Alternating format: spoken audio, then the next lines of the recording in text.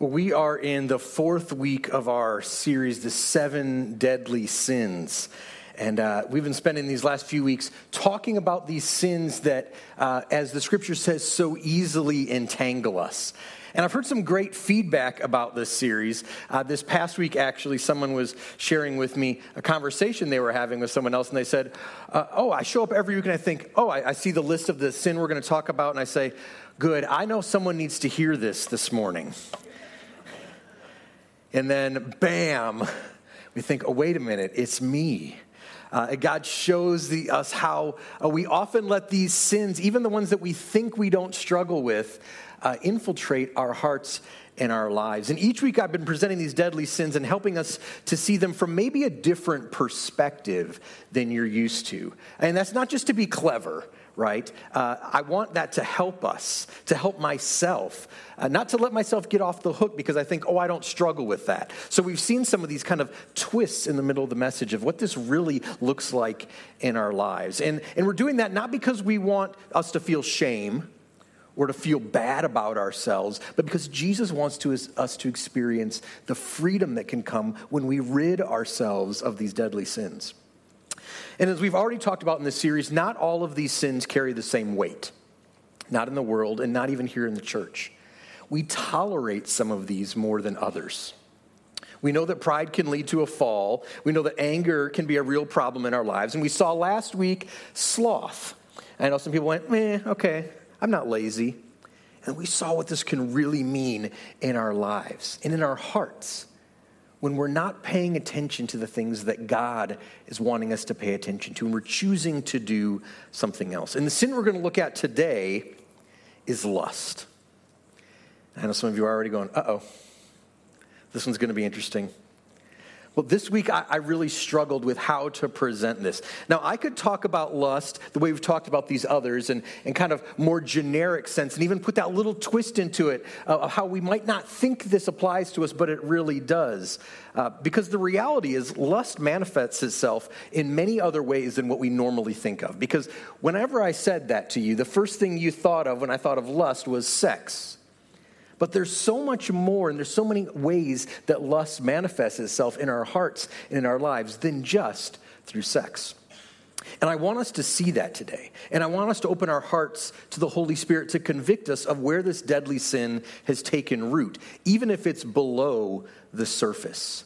I want to show you this image here of an iceberg. And this, when we see this, we can see the danger that lies ahead. And this is the way that many of these seven deadly sins present themselves. Above the surface, we see what happens when someone lashes out in anger, when someone is greedy. And even when someone exhibits lust in a way that it manifests itself through adultery or cheating or pornography or whatever it might be. But Jesus wants us to understand at a heart level, there's so much more going on below the surface. That the sin that we might see, what we might call the behavior that's a result of that sin, there's something that's fueling it underneath. And that's what I want us to understand as we go through this Seven Deadly Sins series, but especially this morning. Because a lot of us look at this sin of lust and we'd say, this doesn't apply to me.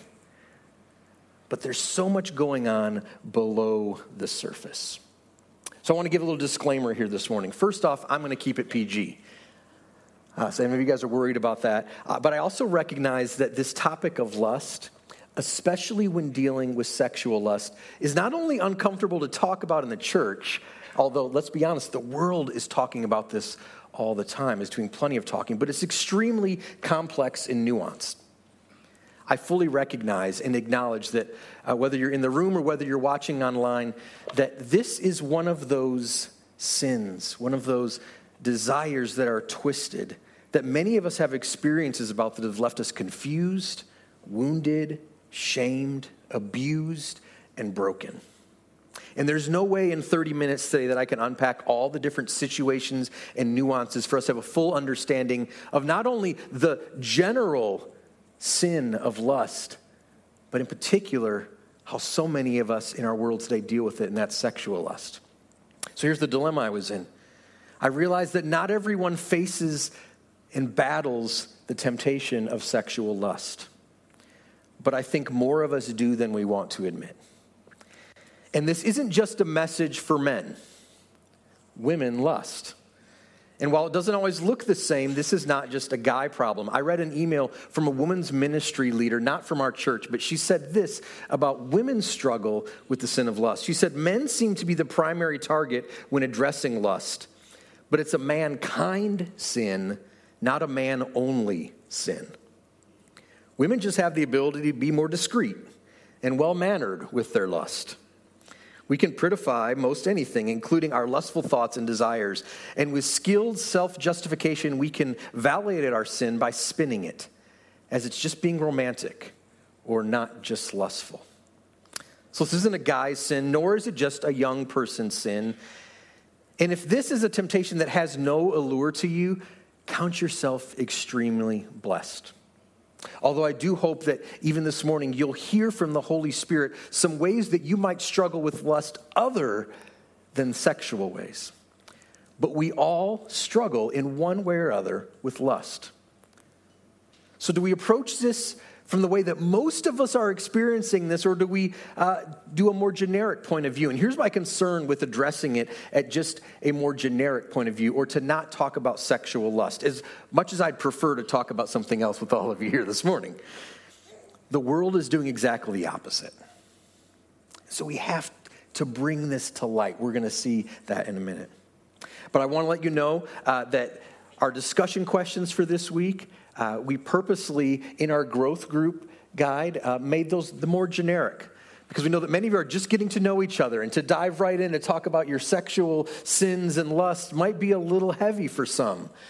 It's completely okay if you do that, but those questions are going to be geared more generic. But this morning I want us to talk specifically about sexual lust. But I'm going to approach this gently. But I'm going to take a moment here and I'm going to pray for us. And if you have little kids in the room, I'm not going to say anything that they probably haven't heard before. But if you feel more comfortable, we do have our children's ministry open, and no one will judge you if you walk out. But I promise you, I'm not going to say anything they probably haven't already heard. But let's pray together this morning. God, we thank you for the opportunity to be in your presence. We thank you for the worship that we've experienced this morning. Lord, that we know that we can rest in you. Lord, that we need to have our hearts be about you and oriented towards you. And Lord, I just pray over the next few minutes as we talk about this uncomfortable topic, Lord, but that we would recognize that you have a design for us in our desires. All the desires that we have, Lord, you have a place and a purpose for them. Help us to see those and to live those out. Lord, help us to come face to face this morning. Lord, Holy Spirit, convict me of the things that are going on below the surface in my heart that I often try to hide. And God, may everything that we do point people to you. And we ask this in the name of Jesus. The church together said, Amen. While lust, and specifically sexual lust, isn't a new problem, maybe now more than any other time in history, we're inundated with this. It's everywhere. You turn on the television, it's in movies, it's in magazines, it's in music, it's on billboards, it's in video games. And in the last 5 years or so, it's grown online. It's everywhere. But I want to say this, in case you were told wrong, I want you to know that God is pro-sex. We laugh at that a little bit, but God is pro-sex. Proverbs chapter 5. May your fountain be blessed, and may you rejoice in the wife of your youth. A loving doe, a graceful deer, may her breast satisfy you always. May you ever be intoxicated with her love. God wants us to experience this amazing blessing that he has given us. God created sex. He created sex to be enjoyed. The first thing that God told Adam and Eve was to be what? Fruitful and multiply. But that's not just about procreation. It's not a thing to be endured, and it's not a task that's to be completed. It's, first of all, a command.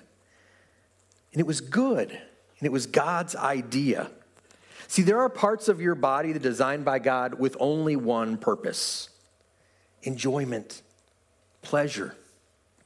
Now, because there's little ones in here, I'm not going to do this, but if you have any doubt that God loves and created sex for a specific purpose, go home and open up the book of Song of Solomon. I'm not going to read it here this morning, but maybe that could be your afternoon routine this week. Bonus points if you want to read it to your spouse. God is pro-sex, and God designed sex for more than just physical pleasure. He intended it to be a spiritual, emotional, and physical experience designed to be expressed and experienced within the covenantal relationship of marriage. Genesis chapter 2:24 says this: "This is why a man leaves his father and mother and is united," that means joined together, "to his wife, and they become one flesh." Adam and his wife were both naked and they felt no shame. There was no shame in these desires that they had for each other. Now, flesh doesn't just mean physical. That's the amazing part. It means one person, uniting one person, body, mind, and spirit. The union that happens in the context of sexual expression in marriage is often called the mingling of souls.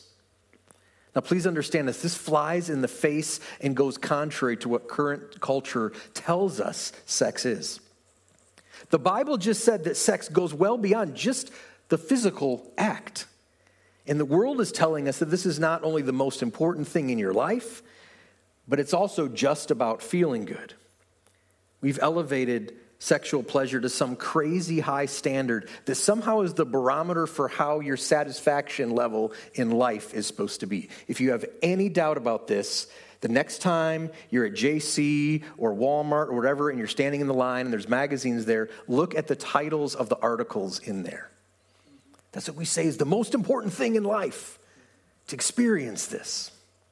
So here's the world's view of lust. This is not just sexual, but it's the most apparent. That's what we're going to talk about here this morning. The world's view of lust. As long as your appetite or your lust meets the following three criteria, then it's fine to do. The first one, is it desirable? Do you want it? Once again, not just sexual lust, but any desire, any lust that you have in your life. Is it desirable? Second, is it consensual? Do those participating in it agree with you that they want to be part of this? Once again, no matter what it might be, not just sexual. And is it safe? That's a big one, right? We say it's not hurting anybody. Whatever I might indulge in, it's not hurting anyone. That's the cultural ethic of lust in our world today. Is it desirable? Is it consensual? Is it safe? Now, this isn't anything new. 1 Corinthians chapter 6. We're going to be jumping around a little bit, but if you have your Bibles, you want to look at 1 Corinthians chapter 6. Starting in verse 12, it says this. First of all, if you're reading from, most translations have this first part here in little, I'm losing the word here. What? Yes, it's a quotation, right? So it's in quotes. Sorry, I had a brain mess up there. It's because it's saying that this is a saying that was often said before. It says, I have the right to do anything, right? That's in quotation marks. That this is something that was said often, just like it is today. I have the right to do anything, you say. But Paul's saying not everything is beneficial. I have the right to do anything. Paul says, but I will not be mastered by anything. You say, once again, this is a phrase that was just commonly used during the day. Food for the stomach and stomach for the food. And God will destroy them both. The body, however, is not meant for sexual immorality, but for the Lord, and the Lord for the body. See, these are the wrong questions. The world's sexual ethic, the world's view of lust is the wrong questions to ask when dealing with our desires. Desires aren't inherently right or wrong. Lots of our desires, including our desire for love, acceptance, and yes, even sex, are given to us by God. So here's the definition we're going to use of what lusting is this morning. Lusting is desiring something that is not right for you to possess at this time or in this way. It's a desire, but it's not right in that moment. Remember, desires aren't all bad. They become lusts when they don't meet the three questions that we should look at from a biblical view of desires. That's what we're going to see here next. This is the biblical, or what God says. This is his view of desires. These are the questions you should be asking yourself. Is it desirable? Same question. Is it damaging to myself or others? And I don't just mean physically. Below the waterline, what's happening there? Is this damaging to my brother or sister? And the third question, is it holy? See, when dealing with sexual desires, the question isn't how far can you go on a date before you cross the line into sin. The right question is this: how can my life, my thoughts, my choices, my emotions, my conversations, and my behavior make me into the person that makes me look more like Jesus. So again, I want us to talk about lust and not be afraid to really address the elephant in the room for many of us. Now here's my last disclaimer. If you're not a follower of Jesus, you may not be in agreement with what we're defining today. I'm not saying that we're going to talk about what we need or what we read in the Bible that it's not true for you. But if you haven't made the decision to sign on with Jesus, all of this is going to seem foreign to you. And this message isn't going to try to convince you that lust, sexual or otherwise, is a sin. I'm presupposing that for us this morning. That we're in agreement that lust is sin because lust is a deadly sin. Lust kills. There are those of us who face the deadly sin of lust, especially as we understand it today, maybe several times a day. It's not just a danger for us, it's deadly. It kills. It kills marriages. It kills our bank accounts. It kills families. It kills our understanding of who we are as a son or daughter of God. And it sometimes actually physically kills. 1 Thessalonians chapter 4, starting in verse 3, says this. It is God's will that you should be sanctified, that you should avoid sexual immorality, that each of you should learn to control his own body in a way that is holy and honorable, not in passionate lusts like the pagans who do not know God, and that in this matter no one should wrong or take advantage of a brother or sister. The Lord will punish those who commit such sins. As we told you and warned you before, for God did not call us to be impure, but to live a holy life. Therefore, anyone who rejects this instruction does not reject a human being, but God, the very God who gives you his Holy Spirit. I want us to back up here and look at one of these verses again. That in a manner no one should wrong or take advantage of a brother or sister. Remember, one of the questions that we ask ourselves, that we need to ask ourselves, is this hurting someone else? And in this time, Paul's writing to the church there that's struggling with lust. And he's specifically talking about sexual lust here. But so many of us have allowed our lust to take advantage of others. Sometimes even mutually take advantage of each other. We've consented to that right, but we're taking advantage of what God has blessed us. And it's our responsibility in those moments to be looking to the needs of others. Now, Jesus has some words to say about lust as well. In Matthew chapter 5, verse 27, he says this, you have heard that it was said, you shall not commit adultery. It's one of the 10 Commandments, right? But I say to you that everyone who looks at a woman with lustful intent has already committed adultery with her in his heart. But I say to you, everyone who looks, it's like Jesus' mic drop moment there. Can you imagine what these people are feeling here in this moment? Yeah, of course we get it, God. The sins that happen above the water, like the ones that we see, right? We can't commit adultery. We're not going to cheat on our spouses. We know that's wrong. He says, no, there's something else going on below the surface when you lust. Jesus says everyone, not just a married person who cheats on a spouse. He says that everyone, this message is for all of us, married, single, divorced, widowed, young, old, it doesn't matter, everyone. There's an often told story about an 82-year-old college professor at Princeton Theological Seminary. He was counseling a young man who was struggling with some of these very issues. He was struggling with lust. And at one point, the student asked the professor, he said, at what age will lust no longer be a problem? And the professor replied, I can't say exactly, but it's sometime after 82. Jesus says this is for everyone. Everyone who looks is what he says. What does it mean to look? It doesn't mean to see. There's a look that just sees, that notices something. That's one thing. God gave us, once again, the gift of finding the opposite sex attractive. That's not dirty and that's not bad. If we didn't have that desire, most of us would not be in this room today. Remember, God created sex, and he designed us to find each other attractive. But there's a different kind of look. It's not just the head swivel, it's the second and the third head swivel, or the continuous look. The Greek word that's used here is the word blepo, and it means to behold. It's expressing an earnest, what the definition would say is contemplation. It's a look that lingers. It's more than just recognizing beauty. Once again, the desires that God has given us, those desires are not bad. But it's a second look, or maybe a third look. It's a look that holds on. Have you seen this meme around the internet? If you've been on social media, you've probably seen this. And it's obviously apparent what's happening there. Now, what's interesting, though, is I see this image probably 10 times a day on different sites and groups I'm part of, because it's kind of become a joke. And you might have even seen some of these where it's not just the sexual lust that's happening here of this guy checking out another girl when he's obviously with someone else. It's applied to all sorts of things. They can say you're looking at a car, or I even saw this on a Bible site where they were talking about coveting and lusting after certain kind of Bibles. It's this look that just lingers, that second or third look. Matthew chapter 5:28, he says, "But I say to everyone who looks at a woman with lustful intent." Lustful intent.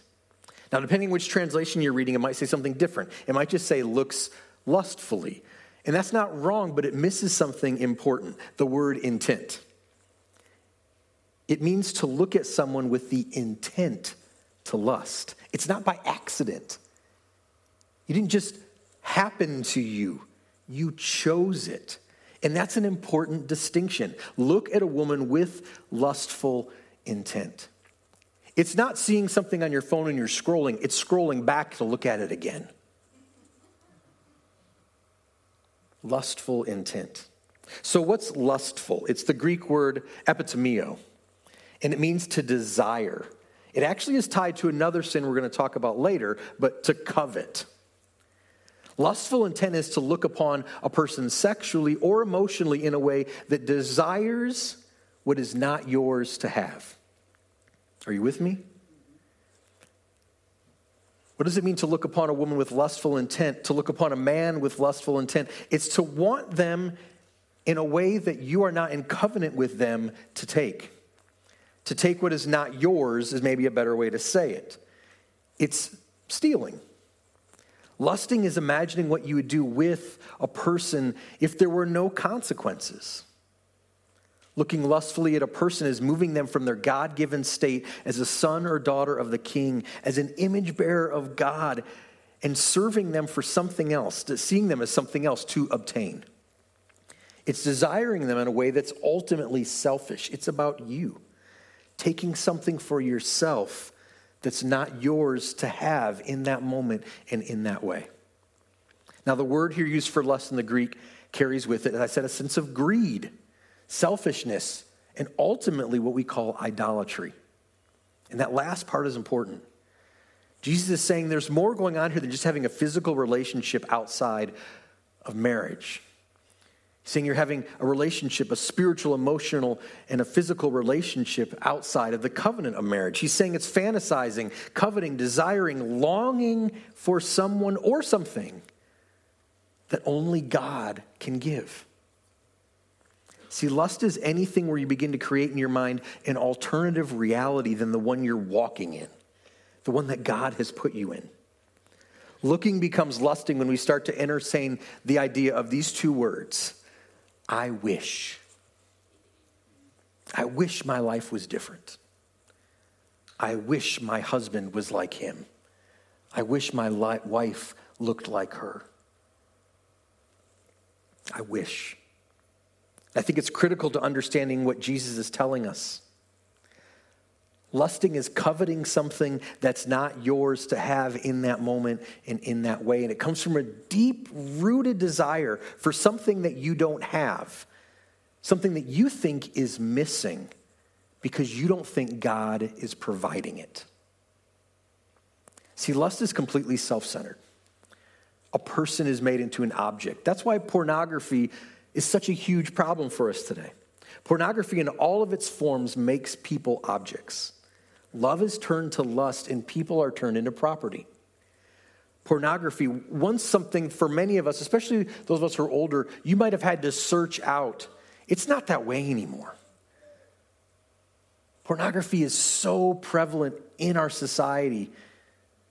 Depending on the stats you might read, kids as little as the age of 5 have experienced this. We don't have to look for it anymore. It's right in front of us.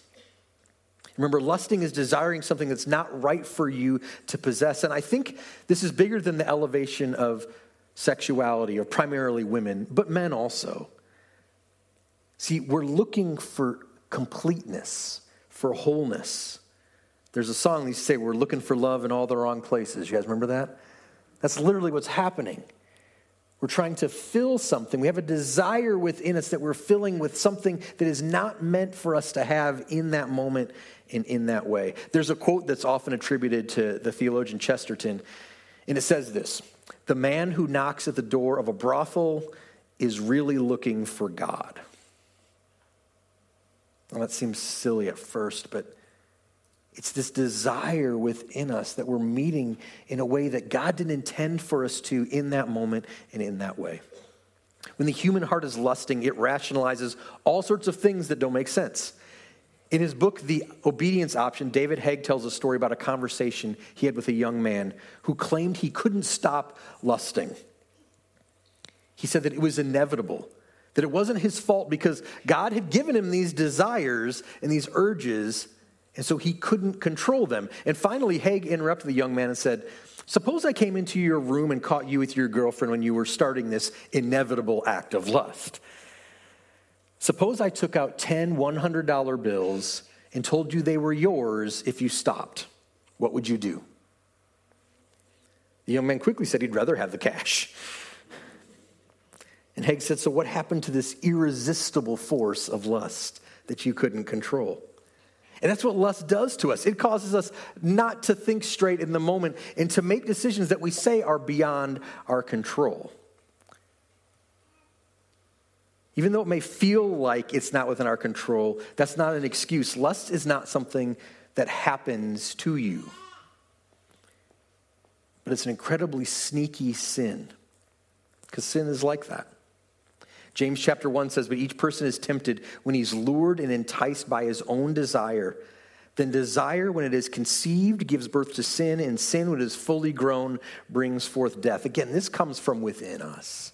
It's not happening to us. And guess what the word for desire is here in this passage that we just read? It's the same word used for lust when Jesus talks about it in Matthew chapter 5. When you allow lust to lure you in, it leads to death. And what does a lure do in fishing? It's supposed to catch something. In order to admire its beauty? No, to kill it, to hang it on your wall. It's especially dangerous because often we don't notice it. It's like that iceberg. Until it pokes above the surface, it's just something going on within our heart that we think maybe nobody knows about. Or it's not hurting anyone. Nobody sees what's happening. So I know we're running out of time here, but what's the remedy for lust? What can be done about this? How do we deal with lust? I want to give you 3 R's to help you deal with lust. The first is to recognize. You have to recognize there is a problem. When you're experiencing desire, whether it's for someone that catches your eye, someone you see on a screen, a new car, a new outfit, whatever it might be, those desires, ask yourself those 3 questions. Is it desirable? Is it damaging to myself or others? And is it holy? So first, you need to recognize. The second R is to remove, or could be better said, maybe run. What are you willing to do? Jesus goes on in Matthew 5, he says, "If your right eye causes you to sin, tear it out and throw it away. For it is better that you lose one of your members than that your whole body be thrown into hell. And if your right hand causes you to sin, cut it off and throw it away. For it is better for you to lose one of your members than for your whole body to go into hell." This seems pretty radical. And I'll admit, this is confusing. Especially people who say when we read the Bible, we say it means what it says it says. Means what it says it means, right? But I don't see very many of us walking around with pirate patches today. And we're not going to set up a little kiosk in the lobby where you can get your hand cut off. So what's Jesus saying here? He's speaking in hyperbole, right? He's exaggerating to make a point. And the point is this is serious. It leads to death. Do whatever it takes to change the condition of your heart. If something as precious as your eyes or your hands are a stumbling block for you, get rid of it. See, getting this right, remember, at the heart level is so important. And Jesus is saying it'd be better for you to be handless and eyeless than to let your heart dwell in this mess. Jesus is making sure we understand the seriousness of sin. It has to die. See, lust is not something to be treated. And Jesus is making sure that we understand we can't treat this. It has to be removed. It has to be removed. So what might gouging your eye or cutting your hand off look like for you in your daily life? Maybe it means getting rid of your cell phone, or at least putting a filter on it. Maybe it means staying off social media or deleting that app. Maybe it might mean staying off Instagram or Facebook or whatever it is that sparks I wish for you. Again, it doesn't have to just be sexual. But when you're desiring something that's not right for you to have in that moment and in that way. Maybe it's movies. Again, it doesn't just have to be R-rated movies or movies that we just know are bad. Anything that turns your heart towards lust. HGTV can do that for some of us, right? Desiring things is God saying, this is not for you right now. Not in this way. Was it on TV? Maybe it's Game of Thrones, or it could be the Hallmark Channel. Whatever it is that causes that, igniting that desire within you that is not of God. There's some practical examples we read in Scripture of how to deal with this. Proverbs 4:23 says, above all else, guard your heart, for everything you do flows from it. Job says, I made a covenant with my eyes not to look lustfully at a young woman. Remove it. Do you remember the story of Joseph? Potiphar's wife, you remember that story? This woman comes on to this young man, Joseph, and what does it say Joseph did when he experienced that moment? He ran away. He removed himself from the situation. He didn't try to handle it. He took off. He removed himself. 1 Corinthians 6:18 says, flee from sexual immorality. Run from it.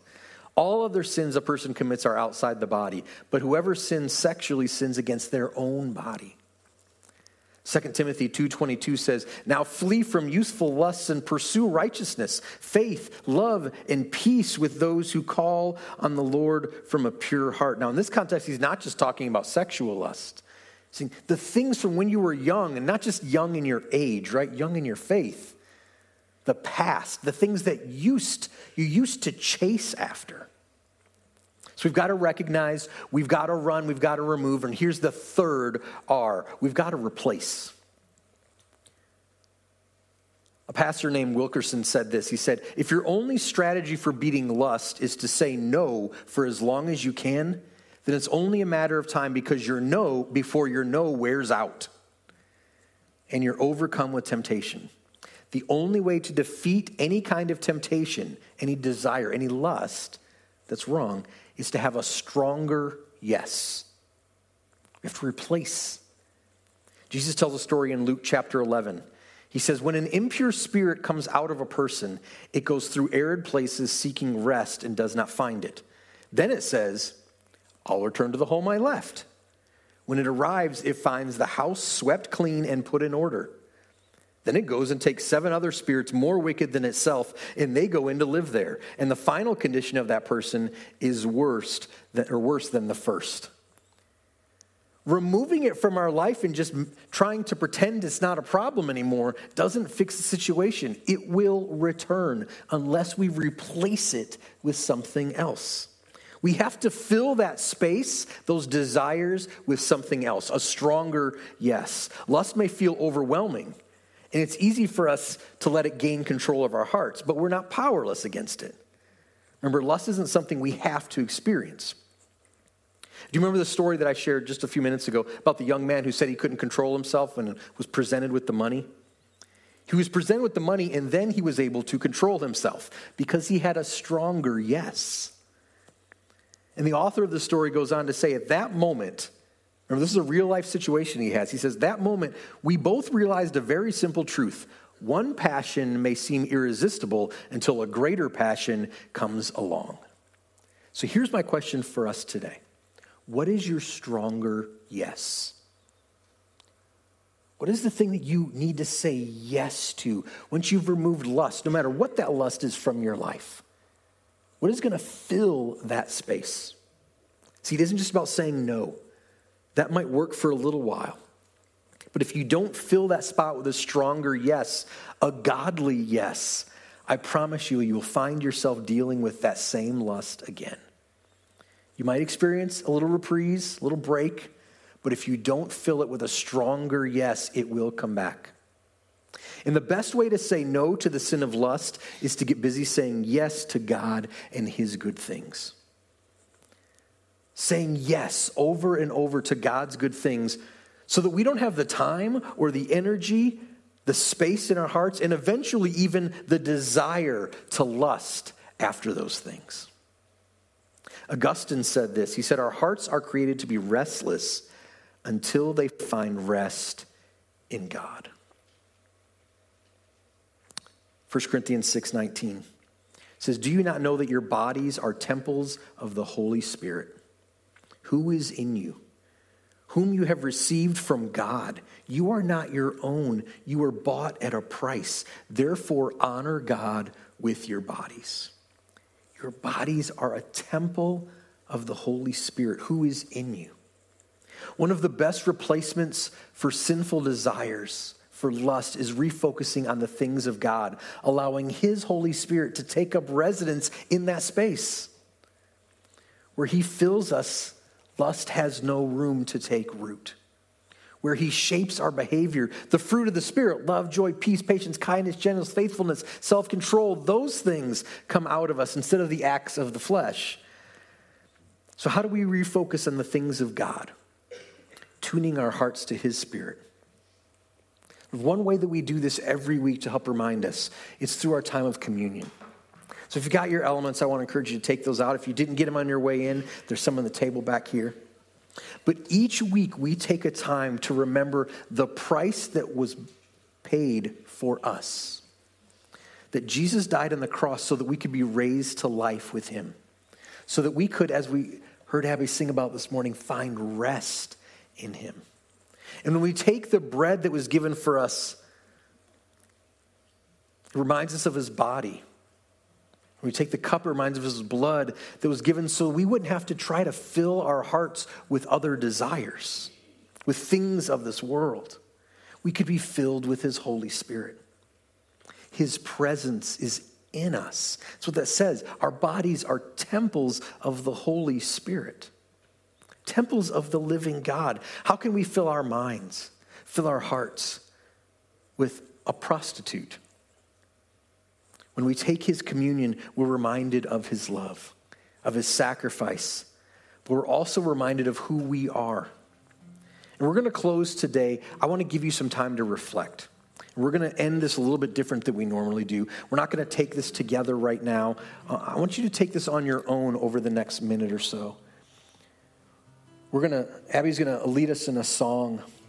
And during this time, I want you to take the bread and the juice, and I want you, in the quietness of your own heart, between you and God, to ask yourself, what am I filling myself with?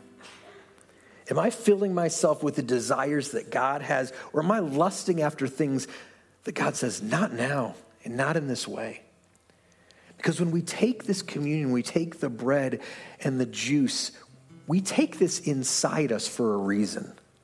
We don't just watch somebody else do this. As believers in Christ, we do this so that we can be reminded that God's Holy Spirit is now within us.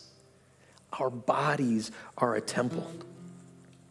We need to fill ourselves not with things of the world, but with the desires of his heart. We need to replace that space with him. Nothing else. We don't want to be filled with things that are not of him, but filled with only him. And so over the next few minutes, I'm going to pray in just a minute, and then I want you to just on your own, as you feel ready, take the bread that reminds us of his body that was given for us. Take the cup that reminds us of his blood that was given for us. And as you take it, ask God, what do I need to empty, to remove, to run from, so that I can be filled with more of you? Let's pray together. God, forgive us for the times that we have allowed lust, these disordered desires, Lord, to infiltrate our lives and our hearts. And Lord, I know many of us have experienced this in a way that's above the waterline, and people have seen it, and it's messed up our lives. But God, so many of us are struggling with this below the surface. Help us to recognize, not pretend that it's not there, but to recognize the places, Lord, that we have tried to fill with things that are not of you. And Lord, we thank you for your love, that you gave your son so that we could be filled with you, so that our hearts could desire you and nothing else. In the name of Jesus we pray. Amen.